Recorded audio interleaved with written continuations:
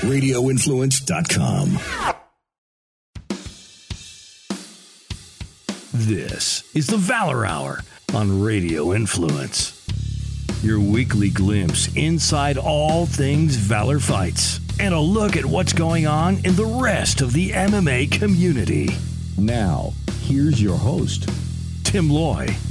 Welcome to another edition of the Valor Hour. It's edition number 200, and I am your host, Tim Loy. I'm joined by the usual cast of characters, Justin Watson, Torres Finney, Jeff Hobbs, Greg Hopkins on the line with me, and it is a recap and reaction show from this past week's VFC 80 All-Pro event. It went down at the world-famous Cotton Eye Joe. We're going to go down and go back and relive all the action. We're going to go also through our picks and predictions and see how our panelists did on their scores, and then we'll wrap things up today with a look ahead at this weekend's UFC return, get some picks on that one. Guys, how we doing? We've got a big all-pro show in the book, so you're turning towards a busy summer schedule, 2 shows in May, and then a busy June and July with a lot of announcements coming up as well. We have, of course, Justin Watson has got our scores as we go into this recap. If you'll get us up to speed, Justin, on our panelist scores as we go into this, not the final tally, but as the set the table for how everybody began. All right, so going into this fourth event of this year, Greg was in the lead with 67 points, Torres was 64, and Hobbs was 61. All right, so it is a close race here as we go into this All-Pro event. Of course, we'll start at the beginning, as we are apt to do, and we had females kicking things off on this card. A difficult card, I will say, to preface, to keep together, man. This was, to be a smaller card, this was really stressful with a lot of changes at the last minute. We'll cover some of that stuff as we go as well. But we opened up the card with a female bout, and we went all the rounds on this one. We had Morgan Hickam knock off Hannah Rosario by unanimous decision. Pretty competitive fight, though. Honestly, I thought that it was actually one of the better performances I've seen from Hannah Rosario. She didn't seem to be fighting so tentatively. She really kind of was letting it all hang out there. Drops Morgan in the first round. Morgan shows a lot of composure there, and kind of from there kind of took the round back over. But some nice instances of offense from Hannah Rosario, some good composure, and just overall technique showed off by Morgan Hickam. Hobbs, your take on this one?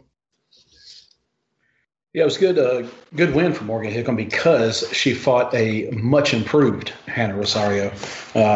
This is probably the best Hannah Rosario we've seen. Kind of brought the fight to Morgan. Like you said, dropped her in the first round, and Morgan persevered and took this to a judge's decision. The right call was made by the judges. I think it was pretty evident that Morgan had done everything she needed to do to wrap up every round. Just from an outsider looking in and being positioned to where we were, I think her coaches would be pretty happy with the result. But maybe there's still some room there.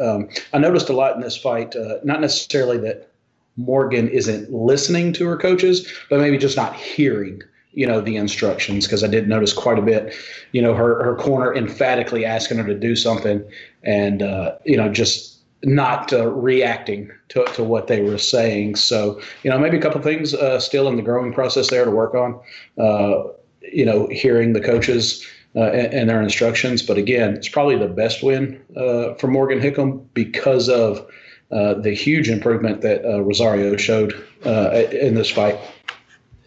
I think also it was nice, for Morgan to be able to get those, and Hannah for that matter, to get those full 3 rounds, all 15 minutes of cage time in as pros, instead of having a quick finish. So they both got a lot more experience out there under the lights as pros, getting to go the full 5-minute rounds. Didn't look like either lady gassed either. I thought both gas tanks checked out well. Justin, what were the results for the panelists? Everybody picked Morgan on that one. Greg and Hobbs got the extra point with the decision.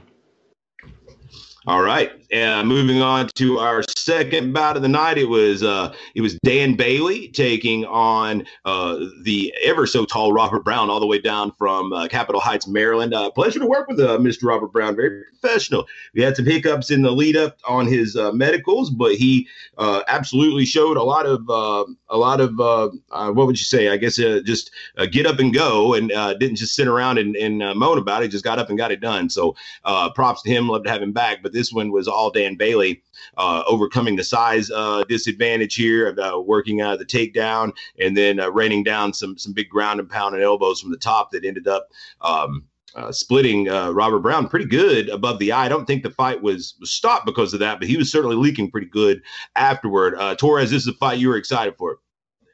Yeah, this is the one. Dan Bailey showed exactly what I expected him to do. Use his wrestling, and he utilized that big time. I mean, Robert Brown was there to come and strike. I didn't see, Dan Bailey, he was really aware of Robert Brown ground game.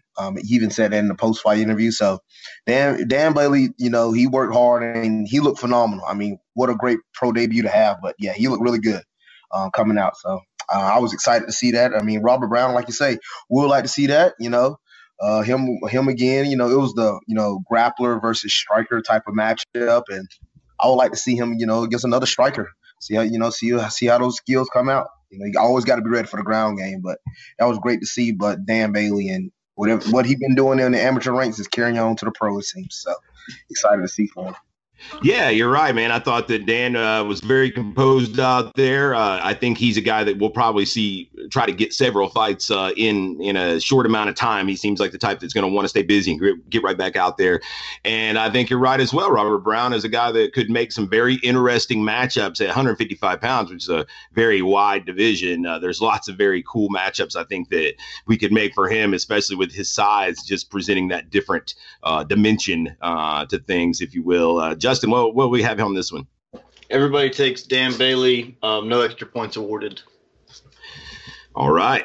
Moving on to our third bout. It was Chris Bond, the Honey Badger, taking on Paul Teague. And this one was one that, there was a lot of interest in this one coming in. It was just kind of a weird one of those fights where you just didn't really know what you're going to get. Paul's always offering a lot of odd angles and kicks and offense. Chris Bond out there for the first time with KMAA. And so, it was interesting to see that dynamic.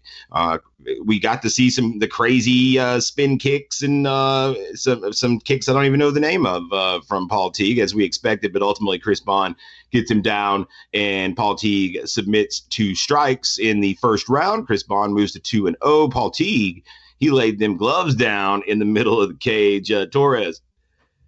Yeah. I mean, look, I was looking at that matchup. I mean, we knew a lot of us, I think all of us picked Chris Bond. But we saw like Paul Teague. I mean, he's a wild card. I mean, look, he came out with a lot of wild kicks, like you said. But Chris Bond, I mean, he held his composure. That probably wasn't the way he was exciting to see how the fight go, but it went really well. Once he got on top, the elbows, the punches, he rained down from on top. And I think Paul Teague, he went on and, retired. So, I mean, not the way he wanted to go out, but, and like you say, he put his heart and soul into this MMA game. And, hey, he loved it and he enjoyed it, but it was time for him to let it go. And, like I said, Chris Bond, he's still got a lot more fights in front of him. So we got to see what presents himself now. So that was really good. That was a really interesting matchup starting off. I was excited to see when Paul Teague came out with those flying kicks. So, yeah. Justin, scores on that. Everybody took Bond by TKO, and I gave everybody the extra point because Paul Teague said that he was out and woke up and that's why he was tapping, was because he was knocked out. So since everybody took TKO and it was more of he tapped a strike, so I gave everybody the extra point. Yeah, I think that's fair. It's always a little bit of a little extra. Yeah.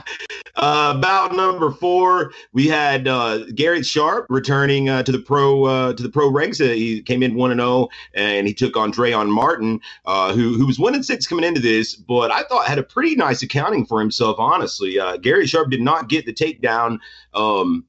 I don't know. Well, he might have gotten a takedown at one point, and Dreon worked his way back up. But it's certainly, they weren't coming easy. And it seemed like Dreon was able to kind of dictate where the fight was going throughout most of that first round. I thought he showed a little mental lapse of sort as he ended up taking Garrett Sharp down late in that round. Garrett with no resistance there because that's where he wanted to be, and it wasn't long before Dreon was tapping from that triangle from young Garrett Sharp, who moves to 2-0. Really nice win for him, and honestly, not a bad showing, I didn't think, for Dreon Martin. Just a little bit of mental lapse there, but he was looking pretty good, I thought. Greg, your take?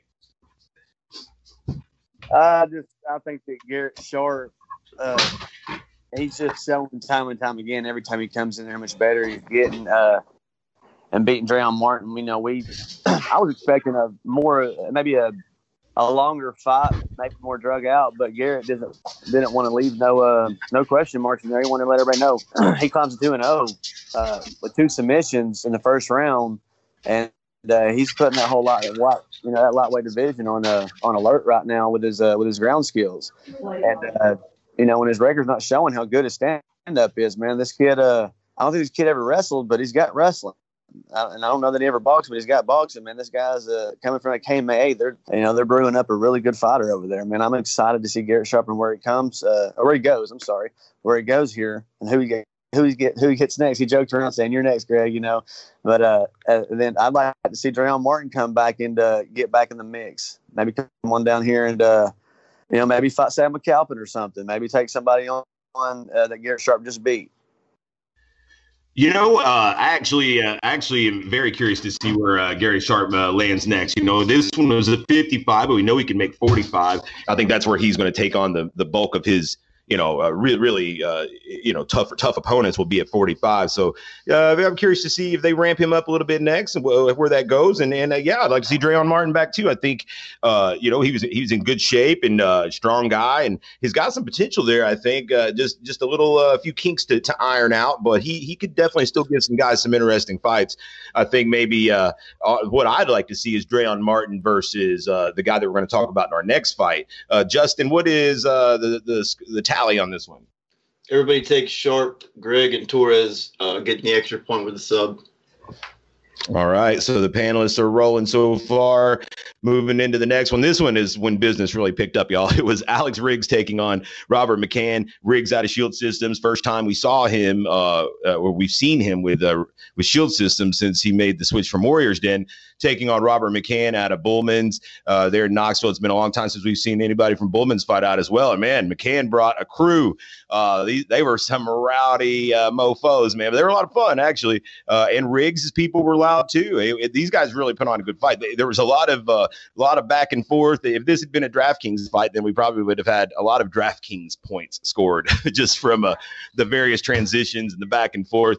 Both guys really nice showings, but it was Alex Riggs that came out of there with the tap out late in the first round. I would have liked to have seen this one go a little bit longer because both these guys really had their moments. And I think Robert McCann versus Dreon Martin would probably be a really, really good fight next up. Jeff Hobbs, your take? Yeah, this is one of those fights I was really I was okay with losing on the picks panel.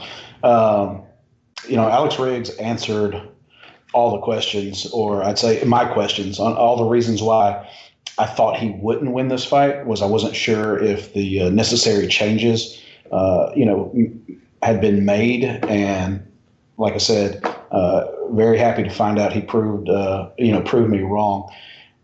Still some holes there, but there was such an improvement from the Alex Riggs that I knew and seen fighting in Dixon, Tennessee, as an amateur and starting out his pro career than the Alex Riggs that we saw, the other night. Like I said, from a promotion standpoint and an entertainment standpoint, wish it could have gone longer because those battling crowds, this is the point in the card where, we kicked it up to 10. We took it up another notch here, and it set the tone for the rest of the card with those two crowds, man. And that's those are those two guys and those crowds that they brought. I mean, that's what makes a Cotton Eye Joe event, or those type of crowds. Those are what we're known for, and that was the one on this card that made it. A VFC at Cotton Eye Joe's was that one. But Alex Riggs looks good, man, and at 2-2 right now. We talk about matchups, and there's quite a few on this actual bout sheet right here that we could puzzle piece around. And seeing as how we still got a lot of improvement to make, and he's a local guy, I'd like to see Robert Brown versus Alex Riggs at some point, because I think both of those guys, like Torres was saying, will keep it standing, and give Robert Brown an opportunity to showcase his stand-up, and give Alex Riggs an opportunity to show more improvement, and hopefully get on the positive side of a record. I like that fight as well, man. I think Robert Brown and Alex Riggs would be a really interesting matchup. Riggs not one to really shoot for takedowns, and we kind of get a nice little firefight, I think. Justin, what's the picks? Greg took Riggs there. The other two took their first loss. Okay, and let's see. Let's move on here. We've got our welterweight contest next. Bit of an upset on the picks panel, I believe. Tank Wilson Jr. makes his long-awaited pro debut against Jeremiah Curtright. And we said last week, man, Curtright's a guy that you can't really sleep on. His record is deceptive. When you saw him as well, you're like, man, this guy's in good shape, and he's here, and he's serious, and he's ready to fight. And early in the fight, we saw Tank get that signature big slam takedown, work from the top, but Curtright was very, very squirrely on the bottom, constantly throwing up submission attempts. There was a big up kick that landed, I think, there towards the end of the action that definitely stunned Tank a little more than what people thought. And then, Curtright got up, started flurrying. Tank never went down against the cage, but the referee stepped in and stopped the fight because I guess he'd seen enough unanswered punches by Curtright. So Jeremiah Curtright gets his first win as a pro. Tank Wilson not off to the start that he had hoped for, I'm sure, as he'll look to get back on track soon. I'm curious if that 170 cut had anything to do with things. I think that after the fight, I chatted with Tank some, and he said that he did feel like it had drained him some. So maybe he'll be back at 85. I'm not sure. Or maybe he'll just give it another shot at 170 with some tweaks. It'd be very interesting to see.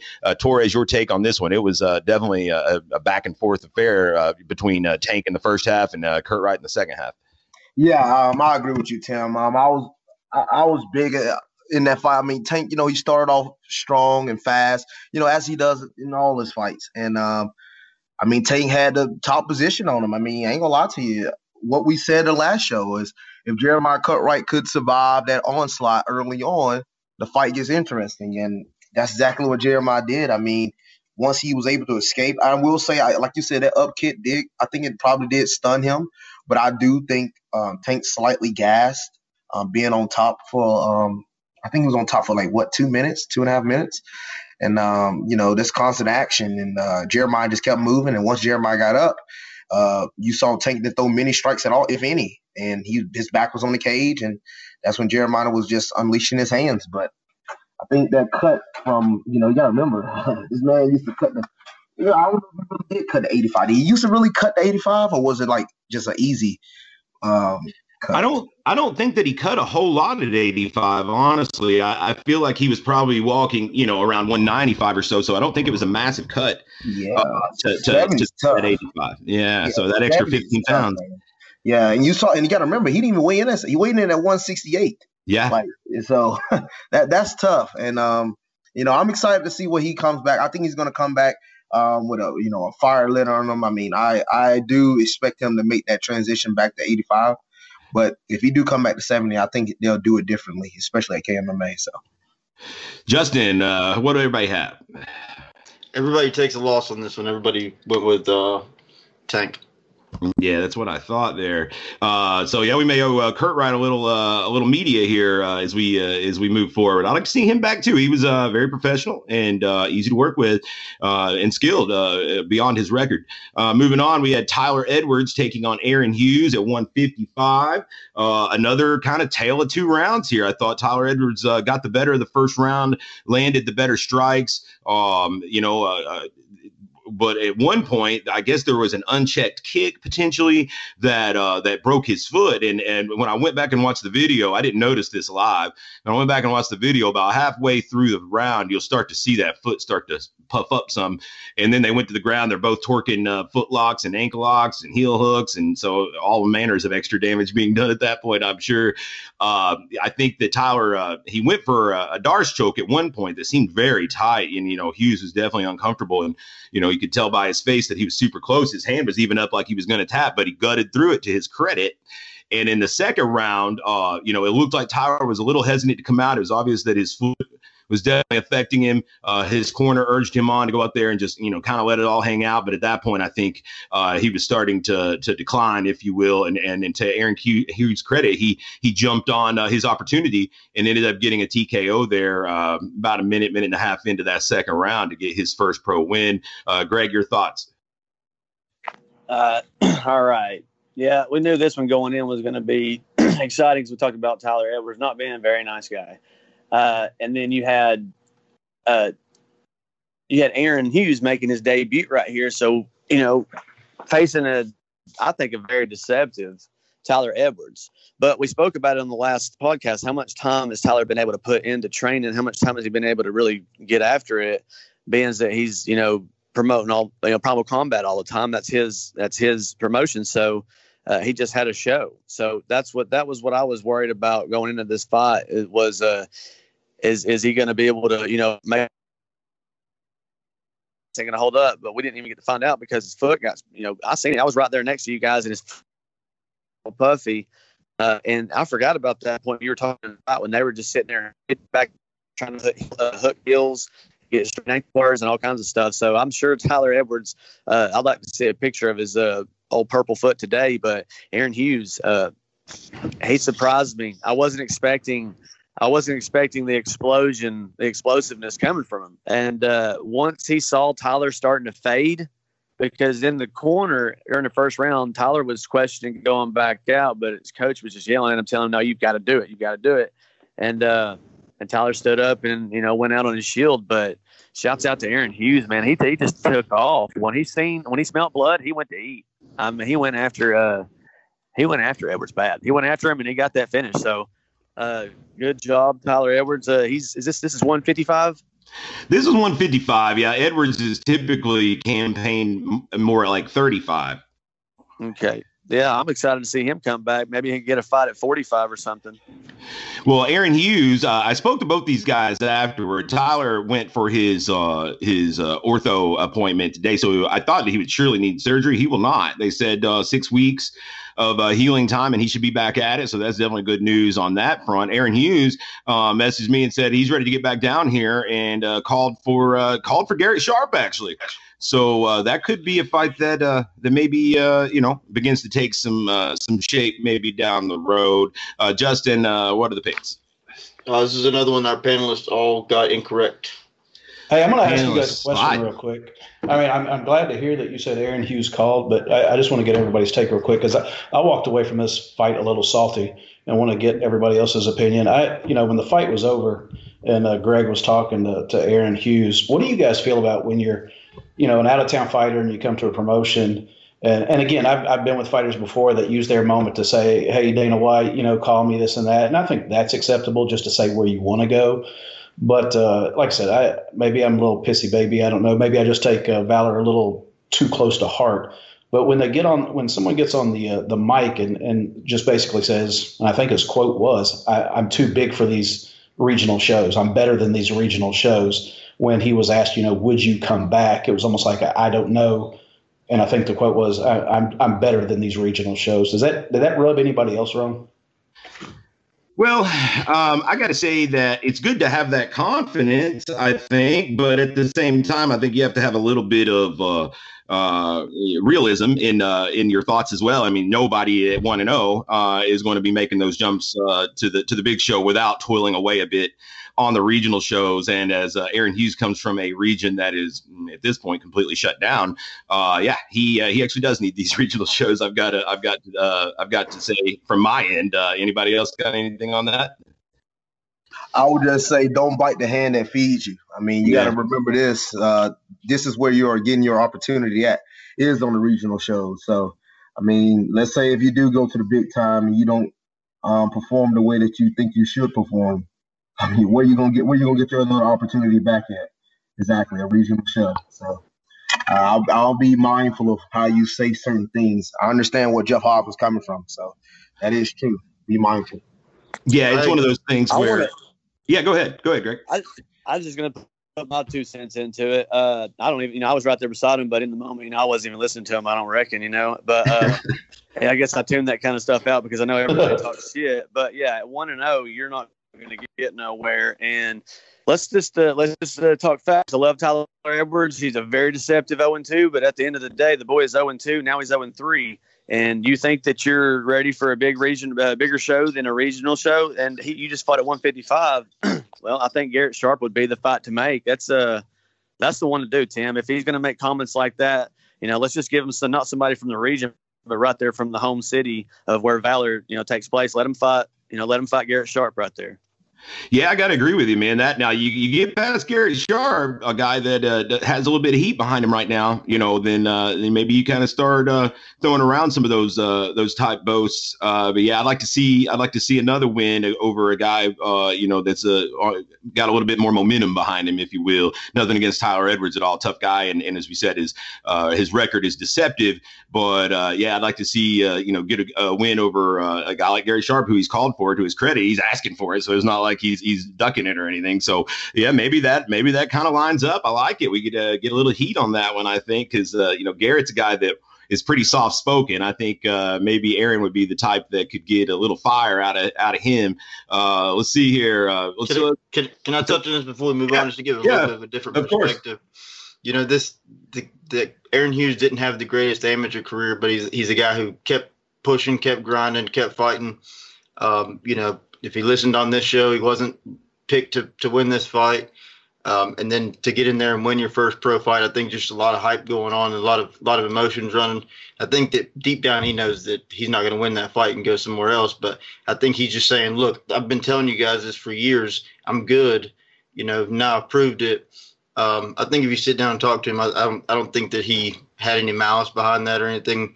I think calling Garrett Sharp out is the perfect way to back that up. I mean, Garrett Sharp is 2-0, but I guarantee you that there are eyes on Garrett Sharp that if you beat him, you're going to get some attention for sure. And so if he would have said, "Oh, I want to fight," somebody with a super upside down record next, then I would probably give him a little bit of a harder time. But since he's shooting for the toughest fights out there, man, I mean, I say give it to him as well. I think that, I say more power to him, to go out there and try to take what he wants. All right, let's move on. The next bout was supposed to happen. It didn't happen. Emily King was supposed to take on Jessica Ruiz. That was probably the absolute most miserable part of this entire week was working through that. Ruiz missed her flight on Wednesday night. There was a lot of back and forth about adjusting the weights because at that point, the earliest she could be here would be after the official weigh-in. The state would not come back to let her weigh until fight day.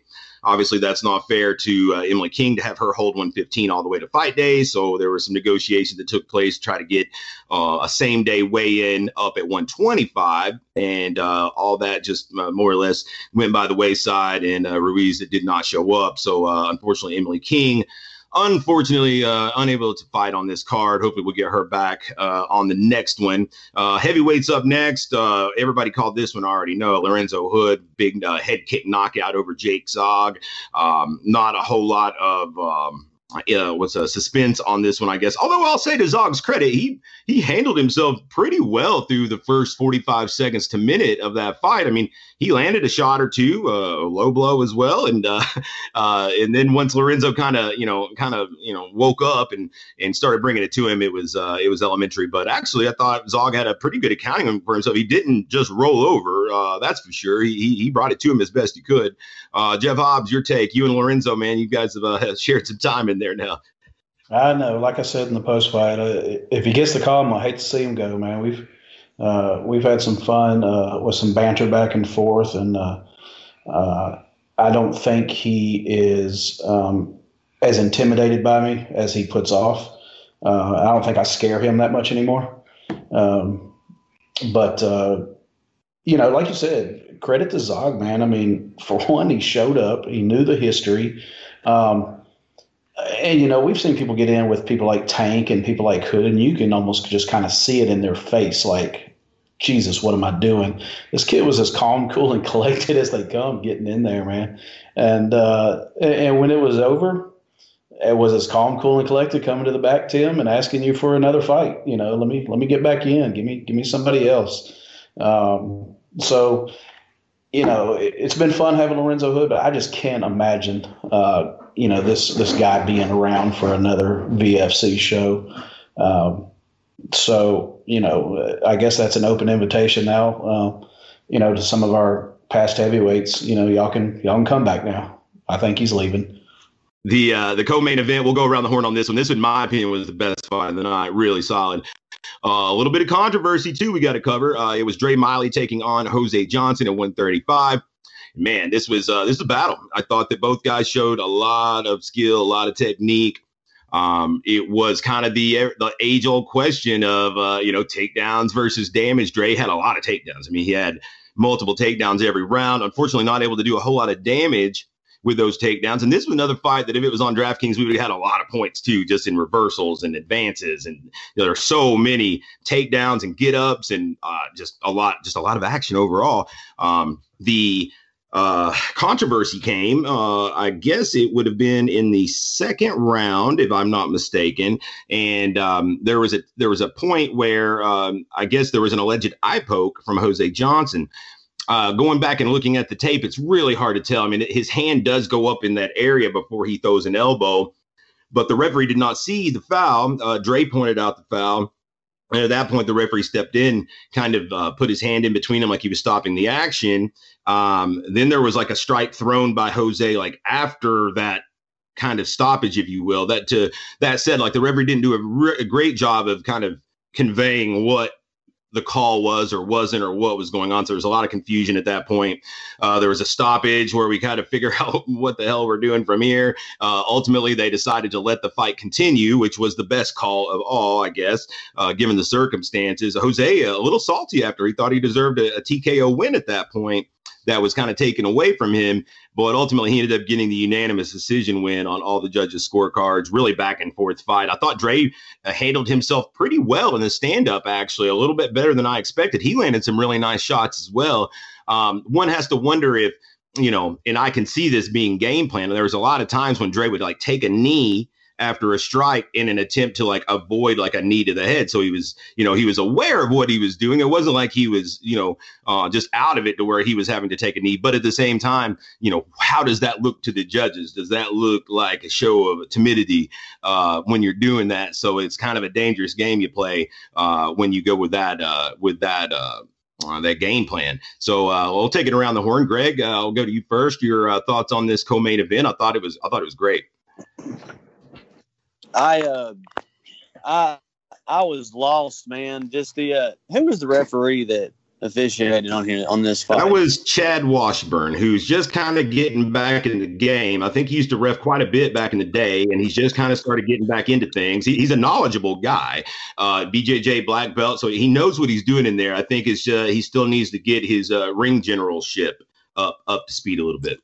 Yeah, I had a question. I'm sure Jeff Hobbs was going to ask too. Are we going to have him back after that? Because at that one point in time, it looked like he was going to jump in and actually stop the fight. And he hesitated for a second, and both fighters kind of stopped for a moment and was like, what? And then he just kind of stood in their personal space in between the fight. And then Dre just got smashed. I mean, right in the face. And then they stopped the fight. For a timeout. I don't know about timeouts. I mean, and then Dre was claiming he got poked in the eye, which, in the socket that he doesn't have an eye. I know that's got to hurt. I actually got up and walked away from all the chaos to go sit at another table for the moment with everything going on, because Eric was going batshit crazy like I've never seen him fucking go. He went to another level after Dre got hit, and rightfully so, because it wasn't a cheap shot, but it was a legal shot. It was just that I think that would have happened had the referee not been right there. And then the rest of the fight, you really don't have a 100% Dre. You don't have a 100% Jose. I'm just and you have his Jose's corner going absolutely nuts and crazy, saying you stopped the fight, which he did, and called a timeout. And I was just baffled by that whole situation, and I don't like it. I think they should have stopped it right there at that point and either gave it to Jose or called it a no contest, because that's how I feel about it. Nonetheless, after all that shit went out the door, we had a hell of a fight. I mean, you could hear the pops, and this was a damn like a black, just dark alley fucking. Just these boys were just going after it. I mean, at any point in time, these 135 pounders could have just, ended the fight. And you don't see a whole lot of knockout power out of people like that. But damn, dude, being cage side for this fight, you couldn't not watch. You had to get squeamish a little bit too when this fight was going on, because this was a damn fight. And we talked last week about how Valor fights were, what the main event was about, but this right here, all the everything, all the controversy aside, the way these guys got down and went after it, you couldn't ask for more from two warriors. This was a hell of a fight, and the winner definitely deserved it. Jose won, but damn, Dre, he gained a fan that night. I've always said I like Dre, but I'm a fan of him now. Yeah, I thought that Dre showed a lot of heart there in a tough fight, and Dre's a guy that struggled to get licensed in several states because of his eye situation. So I think if anything, he demonstrated in this fight that he can hang, at a top level, and it's not a negligent situation, where he can't handle himself in there with these guys. I'll send it over to Torres.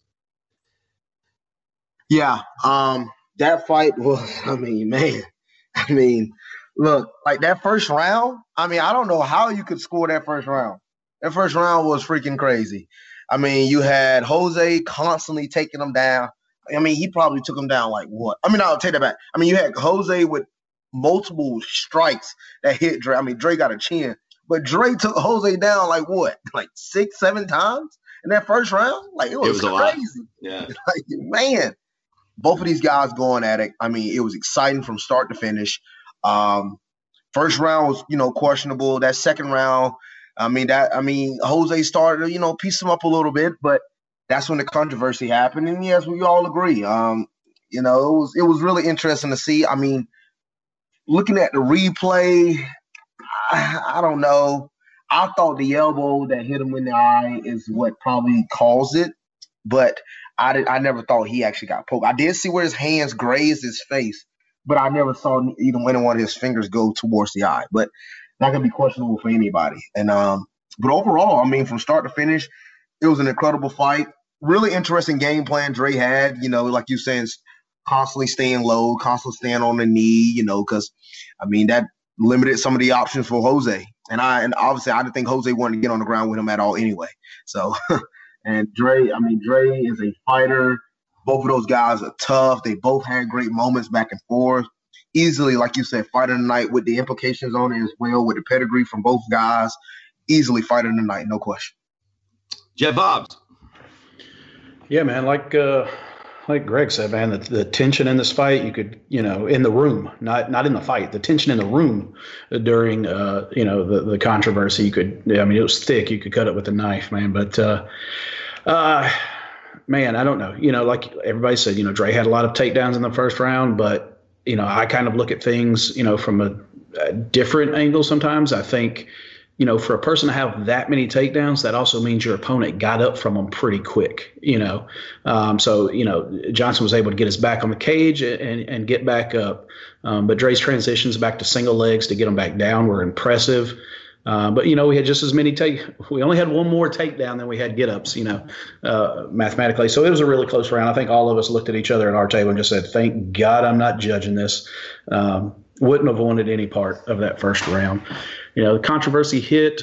Again, I don't think the referee made any bad.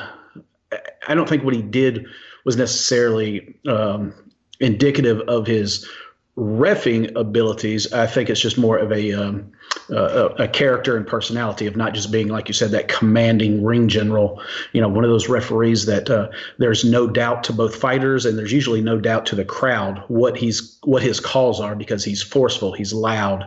Everyone in the room knows what his instructions are during the fights, and Chad just isn't one of those people right now, and hopefully that gets better. I think one thing we have to keep in mind is there isn't a lot of intimidation by the corners, all right, by the coaches. But again, that's okay. That's not new.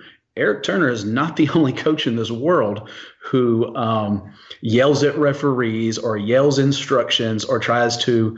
That is part of being a coach. Mike Merriman is one of the best at that. Hell, John Crouch out at the lab is one of the best at that. That's what you do as a coach. You're fighting for your guy in your corner. You're trying to get everything seen. You're trying to get everything looked at. You're trying to get every time a hand or foot touches the cage. It's not shady. It's yeah. Hey, I don't know. I don't want you to misconstrue that, thinking that I was saying when Eric went batshit crazy, I was no. I just hear other people, not you. I hear other people. Gotcha. No, because even in my own personal fight, I was like, still Eric Turner did what he was supposed to do. Any no, that's yeah. And I don't think you said. I'm all about Eric Turner to coach. I think I love hearing his in between rounds. I'm thinking what people are blaming the referee for. Now, I think what happens is most referees block that stuff out. They don't let that coaching intimidate them. They don't let that coach telling them, hey, this happened or this happened. A lot of referees will just go, didn't see it. They'll yell at the corner, didn't see it, shut up, whatever, and they go on about their business. And I think he listens to it too much. And then he started second guessing himself on what he should have done. I know you said something about a no contest, and I think, me with a microphone in my hand and wanting to quickly address the crowd was standing next to our Tennessee Athletic Commission. And while he was on the phone with his boss and things like that, and I think the problem with that is you could have done a no contest if there was a foul involved. But since he never called a foul and he called the timeout and he motioned to the timekeeper that it was a timeout, you can't end the fight in the sense of you can't now call it a TKO during a timeout. The fact that he went ahead and acknowledged it as a timeout, well, there's no way during a timeout now we can say, oh, it was a TKO. So, I think that's just something that's going to, come with more time in the cage. Because I'm like you guys. If the referee just would have simply yelled back, didn't see a foul, keep fighting, which we've all kind of watched the tape and we don't necessarily see the foul.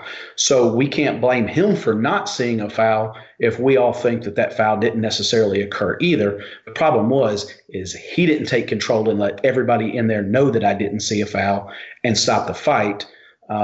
He got hesitant because he was reacting to the fighter's reaction. He was reacting to the corner imploring that there could have been a foul or an eye poke. And that's where all that kind of stepped in and kind of got him just all out of sorts. So, that's my take on that, on the controversy side of it. But it was a great fight. That was a UFC level fight. That was definitely one. I give Greg a lot of props too, because Greg had been helping with the post-fight interviews, and he quickly looked at me and said, you got this one, Hobbs. He didn't want to go in there and announce this result and be engaged with these people. And like Greg said, Johnson's corner was livid at first, but I think they had that fear after a few minutes, like, oh crap, they may call this a no contest, and they quieted down quick. So ultimately, I think this fight was decided the way it should have been, and that's not by a referee and not by judges. Well, it was by judges, but it happened in the cage. The fight finished in the cage and not in between rounds because of, any type of controversy. All right, Justin, what were the tallies on this one? Greg went with Johnson. The other two, let's see, Greg and Hobbs actually both went with Johnson. Finney went with Miley. Both get the extra point for decision. All right. Takes us to the main event. And that was another good one. We had Charlie C4 Alexander taking on King Kong, Nathan Arriaga, and another exciting one, man. First round, back and forth. I thought that the leg kicks from Charlie were obviously on point. He dropped him with leg kicks at least 2 times, maybe 3 times. Arriaga, kept coming forward. I thought that when they got in the exchanges, just kind of the firefights in the pocket, if you will, that Arriaga actually landed some pretty nice blows. I commented at cage side, this isn't really the fight that Charlie wants to engage in because he's got so many other ways that he can win. This is the way that Arriaga wants to fight this fight. But second round, Arriaga at one point drops his hands, just kind of like, come on, a little showboat in there. And it wasn't long after that Charlie did come on, and he landed the big shot that stunned him. He started with some ground and pound, and then switched off to guillotine choke and got the submission in the second round over a very durable and tough Arriaga guy that is not easy to get out of there. So really nice win for Charlie Alexander. I think he's on the cusp of something bigger. He's maybe 1 or 2 away from getting that call up, and he's doing all the right things. You can tell. Arriaga is a guy that we're love to see him back. He's a guy that doesn't give you boring fights. If you get Arriaga in there, you're gonna get a show out of him, win or lose. And so there's still a lot of really cool fights, I think, for him as well. We'll send it back the reverse order this way and go to Hobbs first. Yeah, again, I think it's everything that we guys expected. At the last Picks panel show, we expected this to be a good fight, and it was. We knew Arriaga was a tough cat, man, and it was going to be hard to put him away because not many people do. And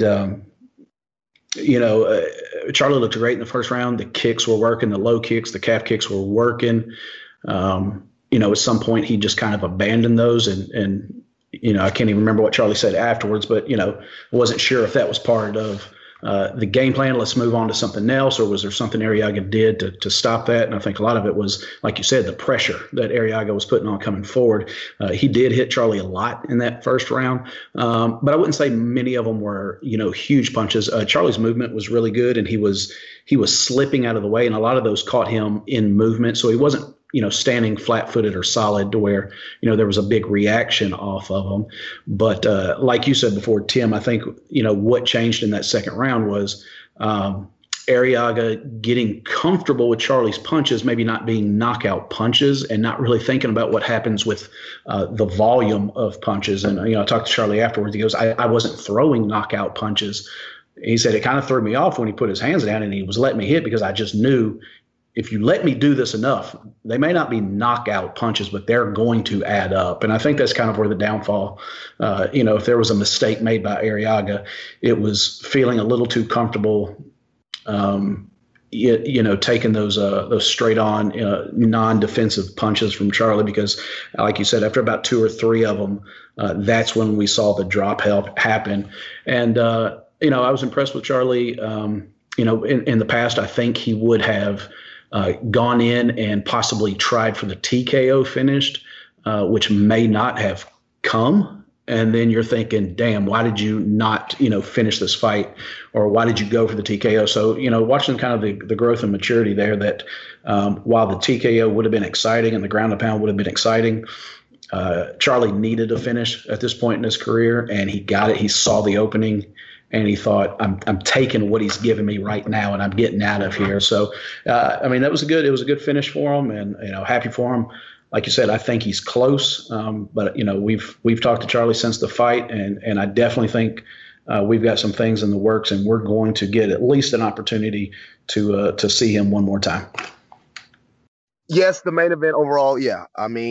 It was a phenomenal main event. Charlie Alexander truly showed himself off in that one. Like you said, I really don't understand. We saw Nathan switch his stance in that first round. He did, drop to 3 straight calf kicks, but after that, I don't know, man. It was weird.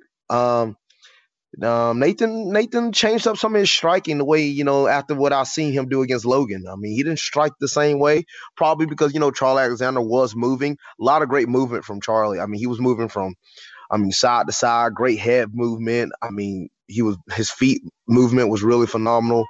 I mean, he just pieced up Nathan with just a really good overall performance by Charlie. And like you said, he got himself to finish. And that hook, man, it caught him right on the chin and dropped him. He went and got the submission. And, hey, phenomenal fight. And I'm excited to see, the future for Charlie. I can't wait to see.